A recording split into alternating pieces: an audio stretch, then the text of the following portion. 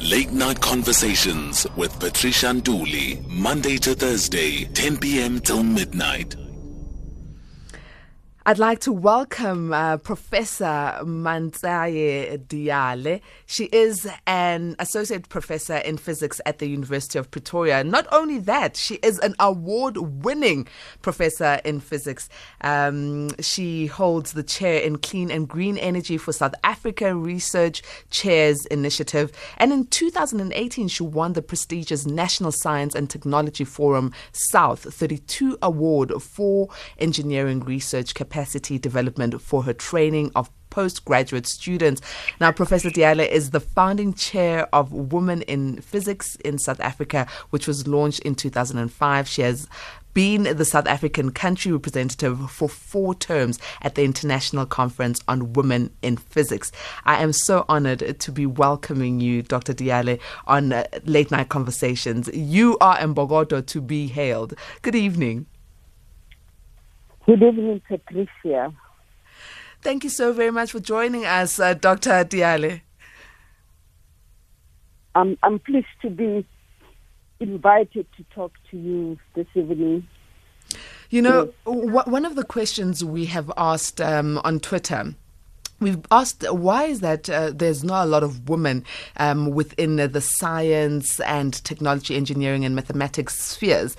And maybe let me ask you that question. Why isn't there a lot of women, especially black women, in that particular arena that you are playing such a big role in? It's maybe we should say the pandemic. This day to talk about pandemic. I particularly come from physics.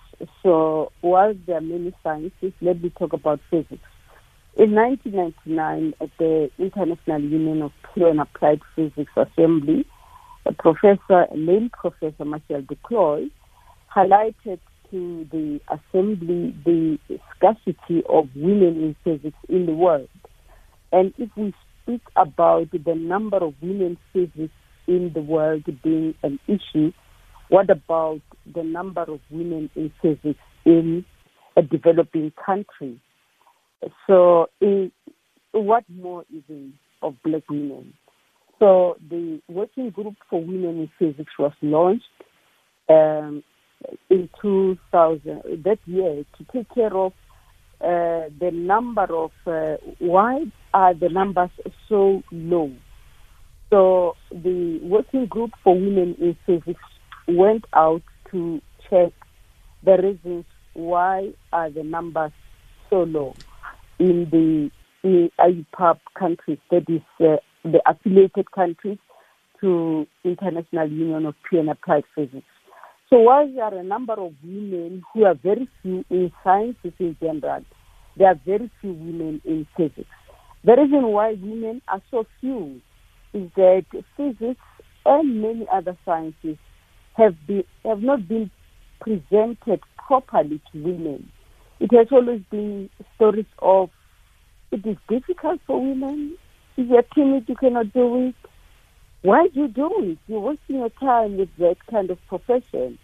But for you to have a proper medical doctor, a proper environmentalist, as the previous speaker was speaking, is that you need to have people who understand science. And more, we desire to see the number of women. And black women in this sphere is very, very bad. Because in South Africa, we come from a background of apartheid, where the career guidance is generally not good. And for us, black people, it's even worse. We are looking for jobs. We are looking for high-paying salary jobs without looking at the number of years that take for a scientist to be developed fully, both an engineer or a physicist or a chemist or many other science-related areas. And I want to also add to what the previous speaker said. Some people look down upon training in the environmental sector.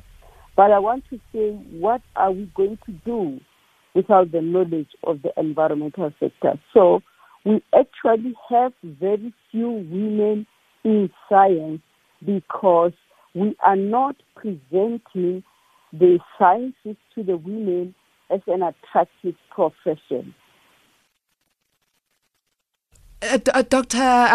Professor Diale, when you are speaking about the challenges, why women are not always able to enter into this particular sphere, you mentioned apartheid, and that's where we come from. That's our predisposition in South Africa. But that's the time that you entered into this particular sphere of study and profession. What enticed you as a black female to get into physics? I want to confess that I really was more privileged. I call it privileged because I did not have to go and look for a high-paying job or a quick fix salary job for me to go into that. It takes a long time for you to train as a physicist. You need 4 years of undergraduate, you need maybe 2 years or 3 years of master's degree, and then you need more like close to 5 years of a PhD. And after you have come to a level of a PhD, you still have to go through many other areas. And because this is a man's world, you really have to be resilient to be in this space. So you must not be in the position where you are being threatened by other men who are in there. You must also have some male supporter, which I call a mentor for you, who sees the potential in you to go up. So how did I go up there? I went up there because I was very passionate about what I was doing. When I was growing up, I have always said that I do things that I really love doing, that I enjoy doing, without looking at whether they're going to pay me or they're going to give me money. So it's passion more that has kept me doing physics than any other thing. So the next thing is, once you are there, you must make sure as a woman that you excel, you really excel. But remember, as a woman, you have also other hindrances which are specifically for women. You are married, you have children, you have got responsibilities that makes you to not to be in the lab like everybody else, not to be working till 2 a.m. like everybody else. You have to be taking care of small children and the family, and that takes a lot of your time. So for you to go up there, you really have to learn to focus to become what you have planned to be, because focus is the thing that makes you to be the one who does better. And in addition to this kind of being resilient, you must also be prepared to face the challenges that you have to come across as a woman, where in some areas, places of research, you find that we're not prepared for a woman to be part of the golf, the part of the club. So you must be prepared to go a long way to go up the ladder on your own, because in some cases, the only woman in the whole of the department where you're working is the secretary, because they think you are also going to become one of those who just do a low-class job in that sphere of research. But when you want to go up, you really have to be very strong and resilient and be able to continue up there. So mentorship and your own focus and your own resilience are very important to achieve such heights. So during the times of apartheid, when I was doing this, I had some few people who were there for me, like Professor Putingwete at the University of Limpopo. You know, you go to a big physics conference, you find that you are the only black woman in the whole conference. So, you know, people like Professor Ngwete, you come and greet you. In those cases, no, when someone greets you, someone starts talking to you. And that way you are being supported by the very men.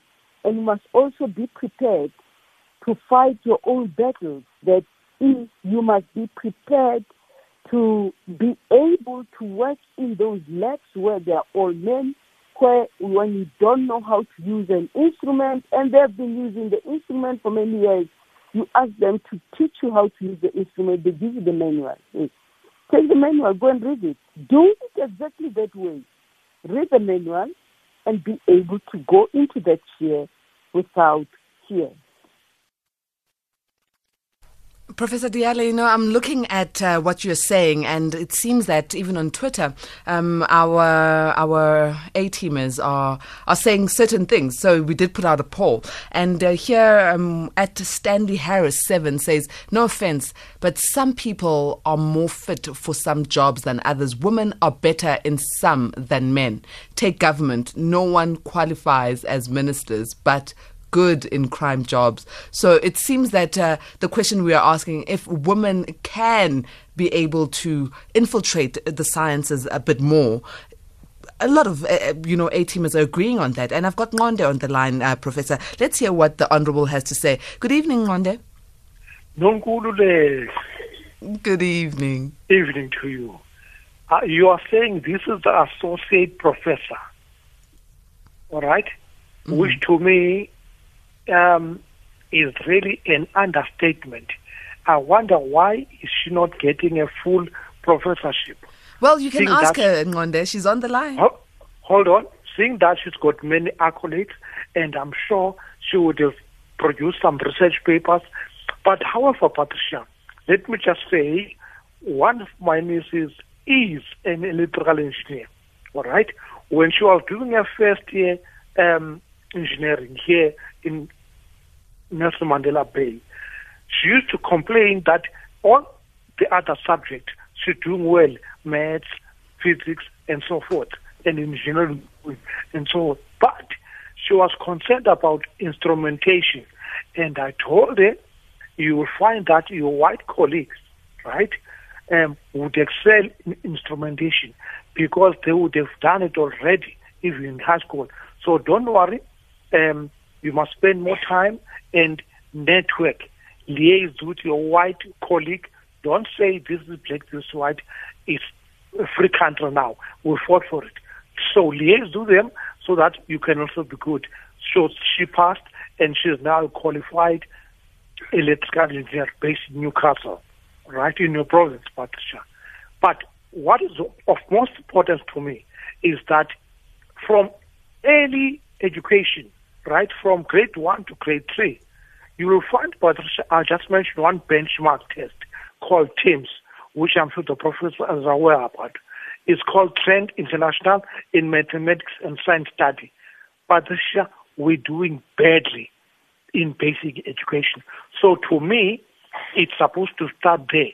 Because truth be told, Patricia, when I did a mini research about the professors in the previously white varsities, Patricia, you will be afraid. Black South African born professors in 1995 were less than 11% in these varsities. The only university that had 11% was University of Joburg. Patricia, good day to you. Good evening. Very good evening to you, Ngonde. Professor Diale, let's answer Ngonde's question related to the fact that you are still called an associate professor despite your accolades. Yes, the thing is a fact. It depends on a university. Let's talk about this, the way you go up to the level of professor. In some universities, there is what we call a gatekeeper. That means what I've discovered is that as the numbers grow up, there has been a gatekeeping parameter. That would say if you have not achieved this, you cannot be a full professor. So there are lots of people who are calling themselves full professors, let me tell you, who don't even have a single publication. And you ask yourself, a person just graduated 3 years ago, and they are already saying themselves full professors. How did you go up there? So that's a very controversial statement and position. It depends on at which university are you, and it depends on the achievements that you have done. I have many achievements. You can Google me now and check my number of publications. And the second thing is that once you look at publications, it's not only publications, because in a subject like pure mathematics, it is extremely difficult to publish.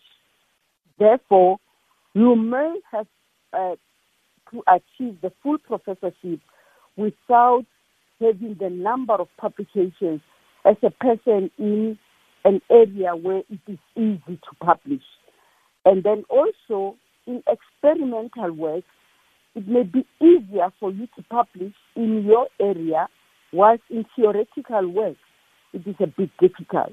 Therefore, we cannot say that a person is a full professor because he has got this number of publications.